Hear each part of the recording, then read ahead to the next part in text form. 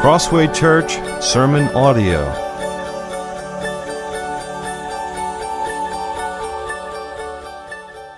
Crossway Church, and to all those watching online, thank you for joining us today. If you will turn in your Bibles to Genesis chapter 21. Genesis chapter 21. Have you ever experienced pain that you could not get rid of no matter how hard you or anyone else tried?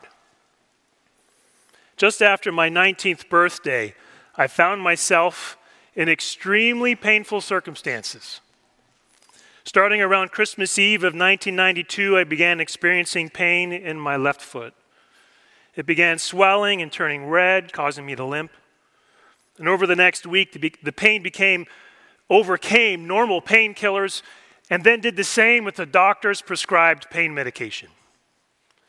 Eventually, there was only constant pain. And of course, the pain kept getting worse.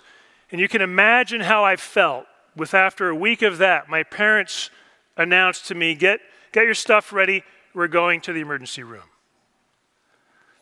All I needed to do was hold on for just a little bit longer, and the pain would be controlled. And upon arrival, the hospital staff took one look at my foot, and they promptly gave me stronger pain medication and admitted me into an isolation room. And what a relief when the new painkiller started to work and the pain began to subside. But I tell you, within 4 short hours, the pain came roaring back in the middle of the night.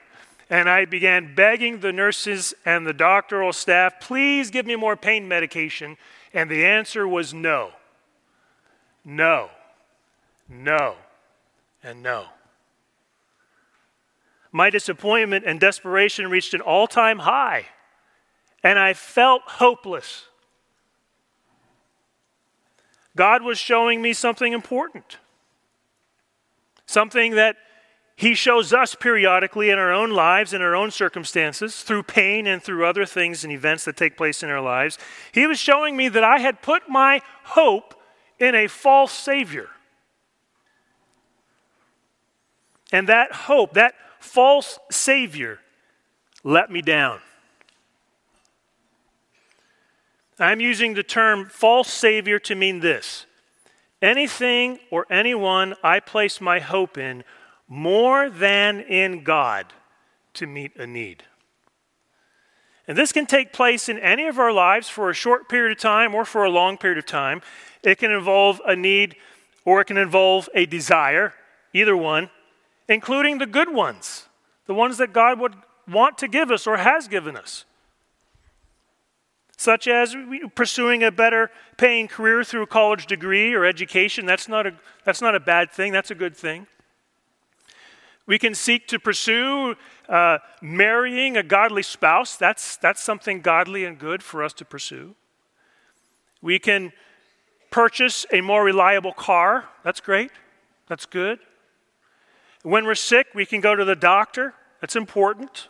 These are all good things. But the problem arises, folks, when we put our hope in any of those more than God. That's a problem. And God, in His love and in His kindness and in His patience and in His mercy and in His grace, He will not let that stand. He will confront us. He will convict us. And He will call us to repentance. Today, through this passage, God will be calling us to reject false saviors, to fully embrace the Son of promise. We're going to walk through today's text in 3 parts. Here's the first one. The Son of promise is born. The Son of promise is born. Genesis 21, 1 through 7. Let me read it for you. The Lord visited Sarah as He had said, and the Lord did to Sarah as He had promised. And Sarah conceived and bore Abraham a son in his old age, at the time of which God had spoken to him. Abraham called the name of his son who was born to him, whom Sarah bore him, Isaac. And Abraham circumcised his son Isaac when he was 8 days old, as God had commanded him. Abraham was 100 years old when his son Isaac was born to him. And Sarah said, God has made laughter for me. Everyone who hears will laugh over me. And she said, who would have said to Abraham that Sarah would nurse children? Yet I have borne him a son in his old age. Sarah was 90 years old. 90 years old. Her body was no longer capable of becoming pregnant. How on earth did this happen? We're going to slow down and look at verse 1 a little more carefully, like using a magnifying glass. God did a miracle in Sarah's body. That's how it happened. God did a miracle in Sarah's body. Verse 1 says, and the Lord did to Sarah as he had promised. He did this miracle by his power. That's how he did it. And we learn here that nothing is impossible with God. Nothing is impossible with God. And that means that there is no need that you or I can ever or will ever face that is beyond God's power to take care of. We also learn in verse 1 that the Lord visited her as he had said. God did this miracle personally. Our God, your God, my God is personally interested in you and in me. He is personally working in your life and in mine to accomplish his promises. He is never far away, even though it may feel like it in the midst of those painful, scary times that life tends to throw at us here and there. He is aware of every single one of your needs. Verse 1 also says that the Lord visited her as he had said, and the Lord did to Sarah as he had promised. And so this miracle took place in Sarah's body according to God's word. We can be sure that God will fulfill every promise that he has made in his word. Every single one. Not one is forgotten. Not one can be forgotten. Nor shall a single one remain unfulfilled when all is said and done and time is no more. God will fulfill every single promise he has made in his word to you and to me. But he will do this in his perfect time. Verse 2 states that Sarah bore Abraham a son in his old age at the time of which God had spoken. I remember a dear biblical history professor of mine named Dr. Lehman back in college years ago. He repeated often in his lectures as he was teaching us through the Progress of Redemption course. Young people, God is not in a hurry. He grows things. That's how he would say it. Young people, God is not in a hurry. He grows things. And this is true. God is not in a hurry. There are times I wished he was. But he grows things. He will fulfill every promise he has made to you in his perfect time. Not ours, not mine, not yours. But there's another thing that God did here before verse 1 that is even greater than the miracle he did in Sarah's body. God did a miracle in Sarah's soul. Hebrews chapter 11, verse 11 says this, by faith Sarah herself received power to conceive even when she was past the age. This means it happened beforehand.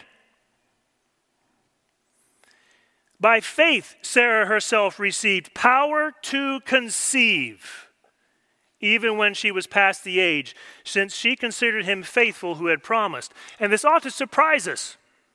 The last we know of Sarah's attitude toward the prophesied birth of her son with Abraham was that she laughed.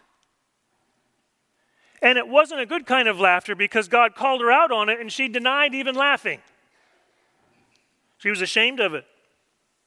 How did she then become filled with faith for that very thing to happen in just a short period of time? Pastor Pete preached on that last week. In between, God had providentially directed her life to where she found herself in a painful and scary circumstance. And she witnessed God personally be protecting her by his power from being sexually touched. He kept that king from touching her. She witnessed as God closed the wombs, not of one woman in the harem, but every single one of those women. The wombs were shut. Talk about bringing God's power close to home when she's struggling with barrenness and God has closed her womb. And then she witnessed God answer Abraham's prayer to open those same wombs, and God did. God was confronting her unbelief, and she repented. That is a miracle. More powerful than God doing something in your body or mind that doesn't require us to give permission. Not that she gave him permission to draw her to belief in that sense. She wouldn't have chosen to go into those circumstances, but God knew exactly what he was doing. We ought to be in awe of God's miraculous power on display and his gracious work in Sarah's heart to believe, to have faith in him. Not just in Abraham, but he was doing the same in Abraham's wife Sarah throughout the process. Pastor Steve defined faith this way. Faith is taking God at his word and using his word as the authoritative interpretation of our lives. 2 weeks ago, we preached that. And this is what God did in Sarah's heart. This is how she responded when God confronted her. She took God at his word. And her arms soon held the son of promise. The baby was given the name Isaac, which means laughter. And how merciful and gracious of God to fill Sarah's life with a child by that name. Isaac would be a constant reminder to her of God's grace and his power at work, not only in her body, but in her soul. His forgiveness and his compassion and his faithfulness to her.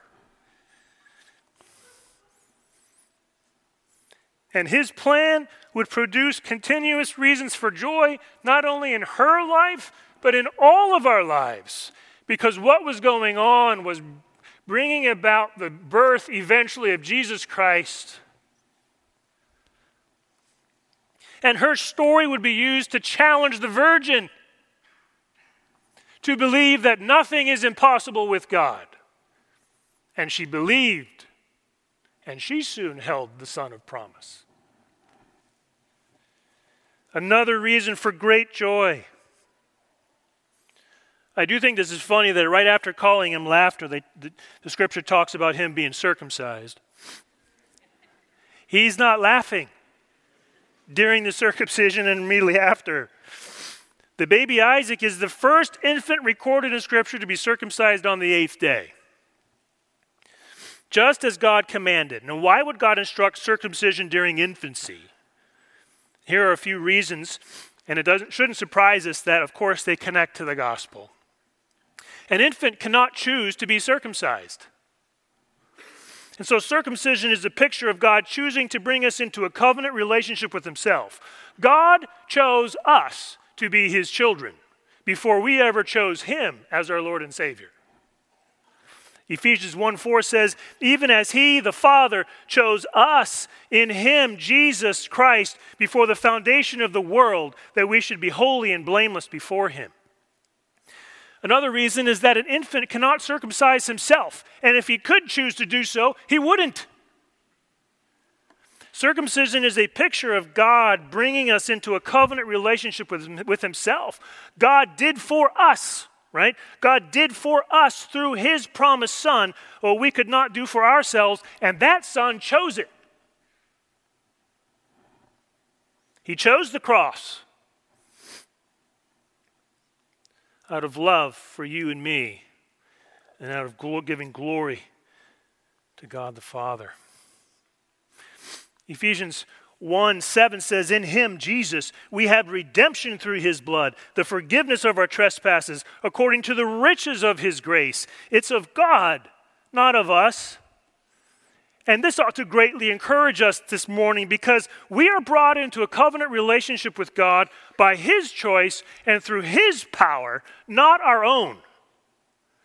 And thus, that covenant will never and can never be revoked. When we're talking about false saviors that we pursue and we choose and we place faith in for a period of time, as Christians, we are never talking about the loss of salvation. That is an impossibility. What we are talking about, however, is restoration of fellowship and intimacy with God. And this, when there's repentance and we return to the Lord and we seek the Lord as our hope and fully embracing him the way that we ought to do, is it any wonder that there's overflowing joy? Is there any wonder that there's spiritual fruit from the Holy Spirit that just grows exponentially? And that's taking place in Abraham and Sarah's life. Her heart is overflowing with joy as she repeatedly laughs and says to those who hear of God's miracle in her life that when you hear it, you're going to laugh too. It's another testimony of God's power at work, how he took that symbol of cynicism, the sinful choices that she had been making in her life were not barren. They were bearing fruit. While she was physically barren, she was not spiritually barren. She was growing the fruit of cynicism and unbelief in her life. She laughed even at God's word while he was sitting in the room next to her. But now that barrenness, which had brought so much pain for decades, had now become part of her glorious testimony to God's power and faithfulness that still challenges us and encourages us to believe that nothing is impossible with God, even today, thousands of years later in this auditorium. God is rich in grace. And there's a joy that comes to us in these moments, not just from the fulfillment of God's promises. Get that. When we're in the midst of our need, we can still be being filled to overflowing with joy because there's a joy that comes from anticipation. God brought to pass this miraculous birth through Sarah by his power personally, according to his word, in his time and through faith. And this reminds us of the Virgin Mother of Jesus Christ and her story and her testimony. And she too sang with joy. We are to reject false saviors to fully embrace the Son of Promise. But all is not well in Abraham's immediate family. There's another son who for 13 years was the only heir. How would he respond to this miracle baby, right? This Son of Promise. Genesis 21, 8 through 14. Let's read the second part of our story today. And the child grew and was weaned. And Abraham made a great feast on the day that Isaac was weaned. But Sarah saw the son of Hagar the Egyptian, whom she had borne to Abraham, laughing. So she said to Abraham, cast out this slave woman with her son. For the son of this slave woman shall not be heir with my son Isaac.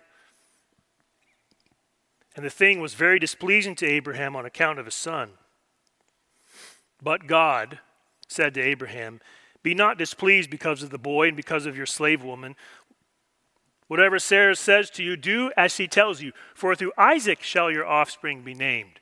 And I will make a nation of the son of the slave woman also, because he is your offspring. So Abraham arose early in the morning and took bread and a skin of water and gave it to Hagar, putting it on her shoulder along with the child, and sent her away. And she departed and wandered in the wilderness of Beersheba. At first reading, this part of the story seems unfair in many ways. Ishmael is only a teenager, and he appears to have committed the crime of laughing at a sibling.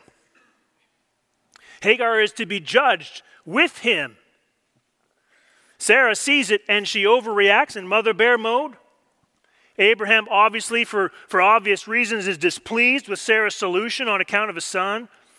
But then God speaks, hallelujah, but then sides with Sarah? Abraham obeys as soon as possible by sending Hagar and Ishmael out, but he only gives them a little bit of bread and a small skin of water. The issue of fairness, you hear it come up in our culture over and over. It is one of those driving forces of our media and educational systems. Fairness, fairness, fairness. We need fairness, and if necessary, we must enforce it. And it resonates with us to some degree. How many times have we heard, that's not fair, as parents, or even thought them ourselves? It seems right on a human surfacey level of thinking that everyone should be treated equally by each person receiving the same skills and the same opportunities for personal benefit. And we often go a step further in our hearts by demanding fairness from God, family members, friends, co-workers, and government officials. But fairness also includes judgment.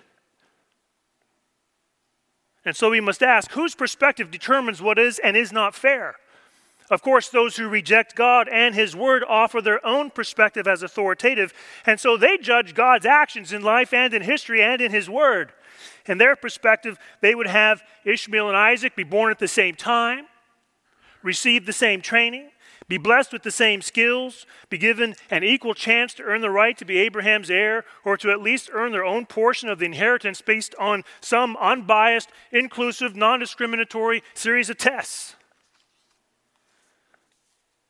But using human understanding of fairness to judge God and His Word leads to a dead end. I remember sharing the gospel some years ago with a gentleman who was polite. Not everyone you try to share the gospel with is polite. And he was listening to me, and not everyone lets you finish. And he let me finish. And then this is what he said. He did not think it was fair for Jesus to be punished for his sins. He thought it was only right for him to pay for his own sins.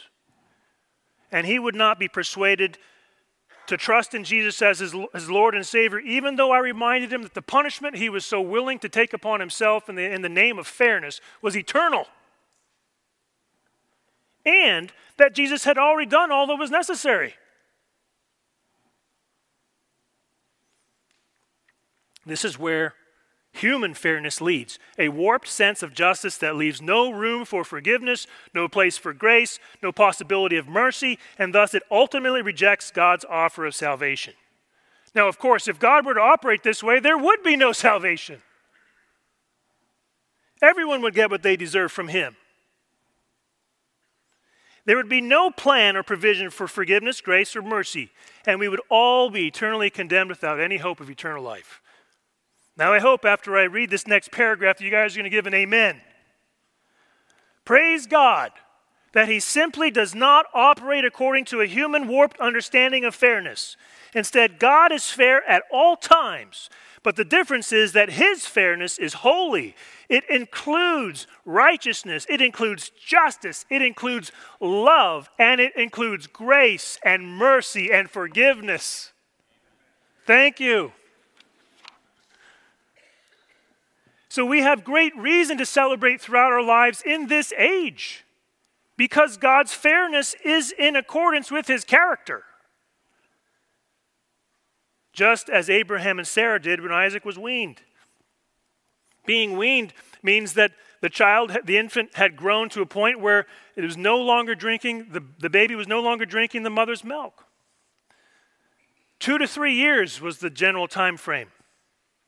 Praise God, it didn't last that long for Karen and me.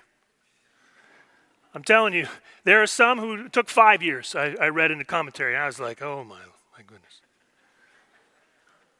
But it is a big deal in the life of the child. It means that they are growing. God is growing them.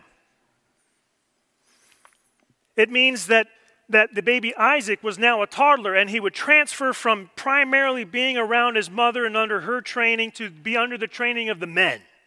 And he would be learning from Abraham, and he would be learning from the men of the tribe, all that is necessary to be a future leader, to be a future provider. But Ishmael, he was already there. He was 15, 16 years of age. He was circumcised when he was 13, somewhere around there. He's in the process for 10 years of being trained. And his body is much larger and stronger. He knows more than Isaac about all areas of life, and he's simply not impressed. And so he laughs, but Sarah sees him laughing. And it seems like maybe laughing as a teenager would be something that's not such a big deal, but Galatians chapter 4, verse 29, the Apostle Paul shows us different. He who was born according to the flesh persecuted him who was born according to the Spirit. Ishmael was not, it's not just a harmless laughter, it was persecution. And remember what God had prophesied about Ishmael and his character. He shall be a wild donkey of a man, his hand against everyone and everyone's hand against him, and he shall dwell over against all his kinsmen. Genesis 16:17. And Isaac is a picture of God's covenant people, and he's a picture of Jesus Christ. And that's the attitude that Ishmael has toward those. As such, God's chosen son was under threat. We're not talking about fairness here. Now we're talking about real and present danger. So Sarah's solution is to cast him out. She may not have understood all the nuances of the danger, but she understood the gist. Her son Isaac was being threatened. And she doesn't waste any words. Cast out this slave woman with her son. For the son of this slave woman shall not be heir with my son Isaac. She's going after Ishmael and his mother, removing them from being a threat, and that they would not get a single thing of the inheritance. How's Abraham going to respond? It's logical that he responds being very displeased because he has a son. Ishmael is his son. And it doesn't take a rocket scientist to figure out why he would have been very displeased about casting him out of the house. He loved him. When God spoke to Abraham about Isaac being the one that would be the son through Sarah, he already had Ishmael, and he said, God, please accept Ishmael. That was his response. Please accept Ishmael. He loved him. Childhood was dangerous, not just infancy. So it would be a good idea to have a second son around just in case. Or perhaps as protection. I mean, he's a wild donkey of a man. He's good at fighting. He's good to have on your side. Or maybe it's guilt. Because Sarah wasn't the only one who sinned when she didn't trust God and relied upon the flesh to try to fulfill God's promises. Abraham did as well. There's more going on in Abraham's heart than these things. Abraham was clinging to Ishmael, refusing to cast him out, even though he knew that Isaac was the son of promise, and even though he knew that it was a real danger to Isaac to keep Ishmael around. So Abraham and Sarah had come to an impasse. Something wrong is going on in Abraham's heart. He's clinging to the son of the flesh rather than fully embracing the son of promise. He's not wanting to let him go. But God, in verse 12. Those must be among the best words that we could ever read in Scripture as God's children. They speak to the fact that God knows what is going on. He knows what's going on in our hearts. He knows what's going on in our relationships. He knows what's going on in our homes. He knows what's going on in our lives. And He's going to do something about it, if not already having done so. So these words, but God, convey hope to God's children, but they convey judgment to God's enemies. But God, Ephesians 2, 4, and 5, being rich in mercy because of the great love with which He loved us, even when we were dead in our trespasses, made us alive together with Christ. by grace you have been saved. That's just an example of one of the other but gods in Scripture. And what a beautiful one it is. Our problems are not bigger than God's plan. Our struggles and even our sin cannot thwart God's purposes. God's providentially in control, and his providential control encompasses every nook and cranny of our entire existence. So while Abraham's wringing his hands wondering what to do, God's not doing that at all. God's clinging to sin in his heart. And that's why the root of why he's very displeased. And that fruit in his own heart, if you will see it, was bearing fruit in his family. He and his wife Sarah were at odds, and they were at an impasse, and there wasn't any solution in sight. His son, one son, was threatening the other, real and present danger, and he was doing nothing about it. The sin of placing his hope in something or someone other than God was bearing gross fruit. But God, in his grace and mercy, would not let it be. And so he came and he spoke to Abraham. Be not displeased because of the boy and because of your slave woman. Whatever Sarah says to you, do as she tells you. For through Isaac shall your offspring be named. And I will make a nation of the son of the slave woman also, because he is your offspring. And here we are, God starting off with something that's unusual. Be not displeased. It's dealing with Abraham's emotions. And we tend to think of emotion as something that comes and we don't have control over. But God's treating it differently. He's saying, Abraham, your emotions are out of whack. Abraham, there's something going on in the root of your heart. And you need to repent of those emotions, and you need to bring those under my Spirit's control. Be not displeased. That's how God starts off. And then he affirms Sarah. Sarah was seeing things rightly and speaking right things in this situation because she was in line with God's revealed will. God had spoken, and she knew it, and Abraham knew it. Problem was, Abraham was clinging to something different, and Sarah was in submission. And so she, as his helpmeet, spoke the truth of God's word and was not backing down. She was standing firm upon God's word. Don't miss that. That's why she was right. That's why she was right. She's not right because she feels right. She's not right because her argument is so persuasive. She's right because she is agreeing with God. God had been speaking to Abraham regarding a son of promise, and he had been revealing to Abraham a glorious covenant over the years, those two things. And the two were interwoven, not separate. If you want to be truly helpful to others, spouses, children, job, friends, co-workers, speak truth. Speak the truth of God's word to them.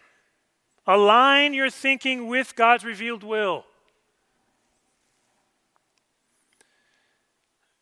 And God is not without compassion toward Abraham in the midst of this. He comforts Abraham regarding his beloved Ishmael. God tells him that he would bless Ishmael, and Ishmael would also become a great nation. Those are words of comfort and encouragement. So Abraham had been told by God to let go of his false savior, the one he had grown to put his hope in and was struggling to release, and actually even using the word that's a little stronger, he was refusing to release. How would Abraham respond? Well, typical Abraham, he rose early. He rose early in the morning. He took bread and a skin of water and put them on Hagar's shoulder. The boy was given to her, and they were sent away. Abraham repented. Abraham believed God. Abraham submitted to God's word, and he obeyed at the first appropriate opportunity. It took faith on Abraham's part to do this, by the way. He didn't do so in the middle of the night when it would have been less safe for Hagar and Ishmael to walk out into the desert, so he was also doing so with wisdom and forethought. But he did so early in the morning, before the sun had gotten dangerously hot. And might I add, before he had a chance to change his mind. And that's the way it is with us when we're wrestling with something and God is saying, no, you need to let that go. When there's repentance, do it quick when you have the first opportunity. Don't wait, because our hearts tend to cling, tend to come back, grab it, pull it back. So obey right away when God gives you those opportunities.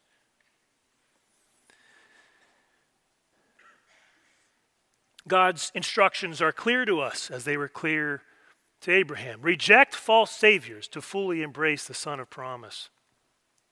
Unfortunately for Hagar and Ishmael, something went wrong. We don't know exactly what or why. But they wandered in the wilderness of Beersheba, and wandering in the desert is not a good thing. It's not good. But we're going to see something else on display in this third portion, and that is God's mercy.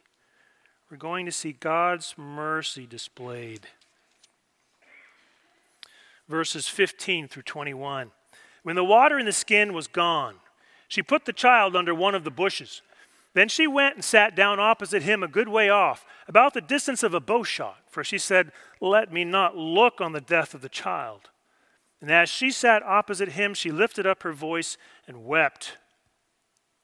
And God heard the voice of the boy, and the angel of God called to Hagar from heaven and said to her, "What troubles you, Hagar? Fear not, for God has heard the voice of the boy where he is. Up, lift up the boy and hold him fast with your hand, for I will make him into a great nation." Then God opened her eyes, and she saw a well of water, and she went and filled the skin with water and gave the boy a drink. And God was with the boy, and he grew up. He lived in the wilderness and became an expert with the bow. He lived in the wilderness of Paran, and his mother took a wife for him from the land of Egypt. God's mercy is on display. And we as God's people need to take great comfort from this portion of the scripture and the story as well. For we have many unbelieving family and friends, people that we care about, just as Abraham cared about Ishmael. Here we see that Ishmael, he's an unbeliever. He receives temporary mercy from God. Notice that God never uses Ishmael's name, not once. He is called the son of Hagar the Egyptian. He's called her son. He's called the son of the slave woman, the child, and the boy. But his name, Ishmael, which means God hears, is never used.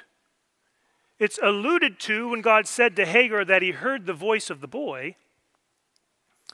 And God knows his name because he's God, but also because God named him. So why would God use Sarah's name, Hagar's name? He would speak with Abraham and he would speak with Hagar, but never Ishmael. Consider again the prophecy about him. He would be like a wild donkey of a man, uncontrollable. He would be a fighter who's against everyone. He's not a man of peace. He became an expert with a bow, which is ominous when you put the prophecies about him together, with becoming an expert with the bow. And he married an Egyptian woman as his wife. His wife would have been raised to worship the many false Egyptian deities. Remember also that Ishmael was raised in Abraham's home. He was taught about God. He watched his father walk with God. He was circumcised at 13 years of age. He witnessed God perform a miracle through Sarah. But Ishmael was not a man that valued the things of God. Simply put. His name means God hears, but he was a young man who was spiritually deaf. He valued physical strength, earthly inheritance, payback, and the skills of war, but not peace, love, forgiveness, faith, or an eternal inheritance. Ishmael had no room in his life for God, let alone his brother Isaac. Ishmael was placing his hope in himself and in the things of this world, and not a lick in God. It is appropriate then that he was cast out of Abraham's family. removing his spiritual and his physical threat to Isaac, God's son of promise. It makes sense that he would immediately wander in the desert and that his rebellion against God's plan and God's salvation would lead to his facing death, a death that he had no power to escape. It all makes sense. Even in his crying out in the moment of his death, we are not told that a single word about repentance or a request for forgiveness. No faith, none of that. But what does he receive from God? He receives mercy. He receives mercy. God is withholding the punishment that he deserved.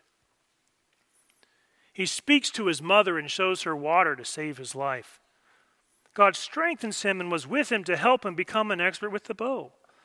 God was fulfilling his promise to Abraham and was overflowing with mercy toward Ishmael. Ishmael was not getting what he deserved right away. God was being patient with him. And aren't you glad when we think about God's mercy toward the lost? How many of us have siblings and close friends who have grown up in the church but have rejected Christ as their Savior? How many of us have coworkers that we love but do not know God? Aren't you glad that God is being merciful to them? There would come another day in Ishmael's life. Another day when he faced death, and this death he could not escape. Perhaps at that moment, he remembered what his father had taught him and modeled for him years before. We don't know. We don't know if he ever repented. We're not told. What we do know is this. If Ishmael ever let go of his false saviors and cried out to God for salvation, if he did, we know what he would have received from God, and that's forgiveness. Because God hears. God is merciful to the unbelievers who are here today. If you have not placed your faith and trust in Jesus Christ as your Lord and Savior, what are you waiting for? You've heard about it. You've watched your parents or perhaps a grandparent walk with God for so many years. You've seen God be faithful to them. What are you waiting for? If you would reject the false Savior, whatever it may be that you're placing your hope in, and you are placing your hope in someone or something other than Jesus. If you would repent of that, and you would place your faith and your hope in Jesus Christ to save you from God's wrath, we as a church are here to tell you today that we know what you would receive from God. You would receive forgiveness. Will you do that today? Would you consider that? Unbelievers are not the only ones who receive mercy from God. Believers receive mercy from God as well. You and me. Aren't you glad?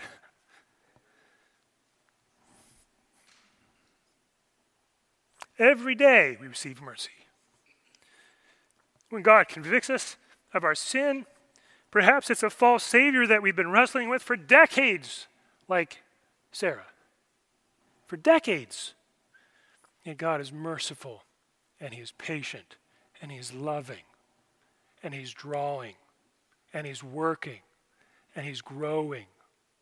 And someday as God's child, know this, you will be free from worshiping that false savior. You will repent. God will not let that go because he is rich in grace and mercy. Aren't you glad? I'm glad. We ought to rejoice in this.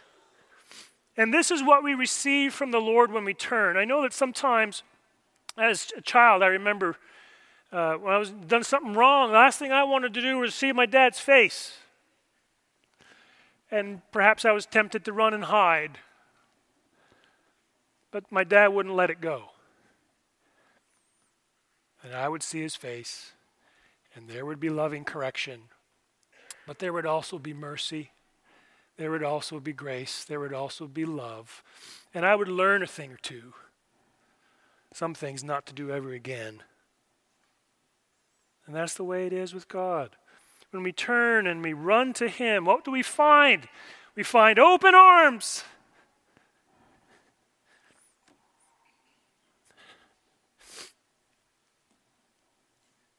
Are you convicted of holding on to a false Savior today? Is there something good in your life that you've been clinging to, not giving up to the Lord? You've been seeking to receive happiness from, get your happiness from, maybe your success in life, so forth. You never know. I don't know what's going on in your heart. God does. Would you repent of that today as God's child? Would you consider turning from that so that you can more fully embrace Jesus Christ and place your hope fully in Him to take care of that need? The Scripture is clear. Sarah is clear in her testimony. Abraham is clear in his testimony. It's painful to do that. It's painful. And yet they would say, right along with Scripture, reject false saviors to fully embrace the Son of Promise, Jesus Christ. Doug, if you would come at this time. God had more to show me in the hospital that night long ago. After I gave up asking for more pain medication, I began listening to some worship music, and during the old worship chorus, Gentle Shepherd, I began meditating on the character of God that doesn't change in the midst of my pain. His kindness, His goodness, His love. And God took that pain away for the rest of that night. He didn't need to take it away to prove His love for me. He already did that through Jesus on the cross. But He did need to show me something. He is God. That's what He needed to show me. He is God. No one and nothing can save as He can. There is no need that God is unable to meet that you have. There is no sickness beyond God's ability to heal that you could ever experience. No problem too powerful for God to fix. No sin God cannot overcome. No enemy that God cannot defeat. There is no other Savior like our Lord and Savior Jesus Christ, who has crushed the serpent's head on your behalf and mine. Reject false saviors to fully embrace the Son of Promise, Jesus Christ. And in the end, you will not be disappointed. You, like Sarah, shall receive all that God has promised to give, no matter how long you may have to wait. Amen.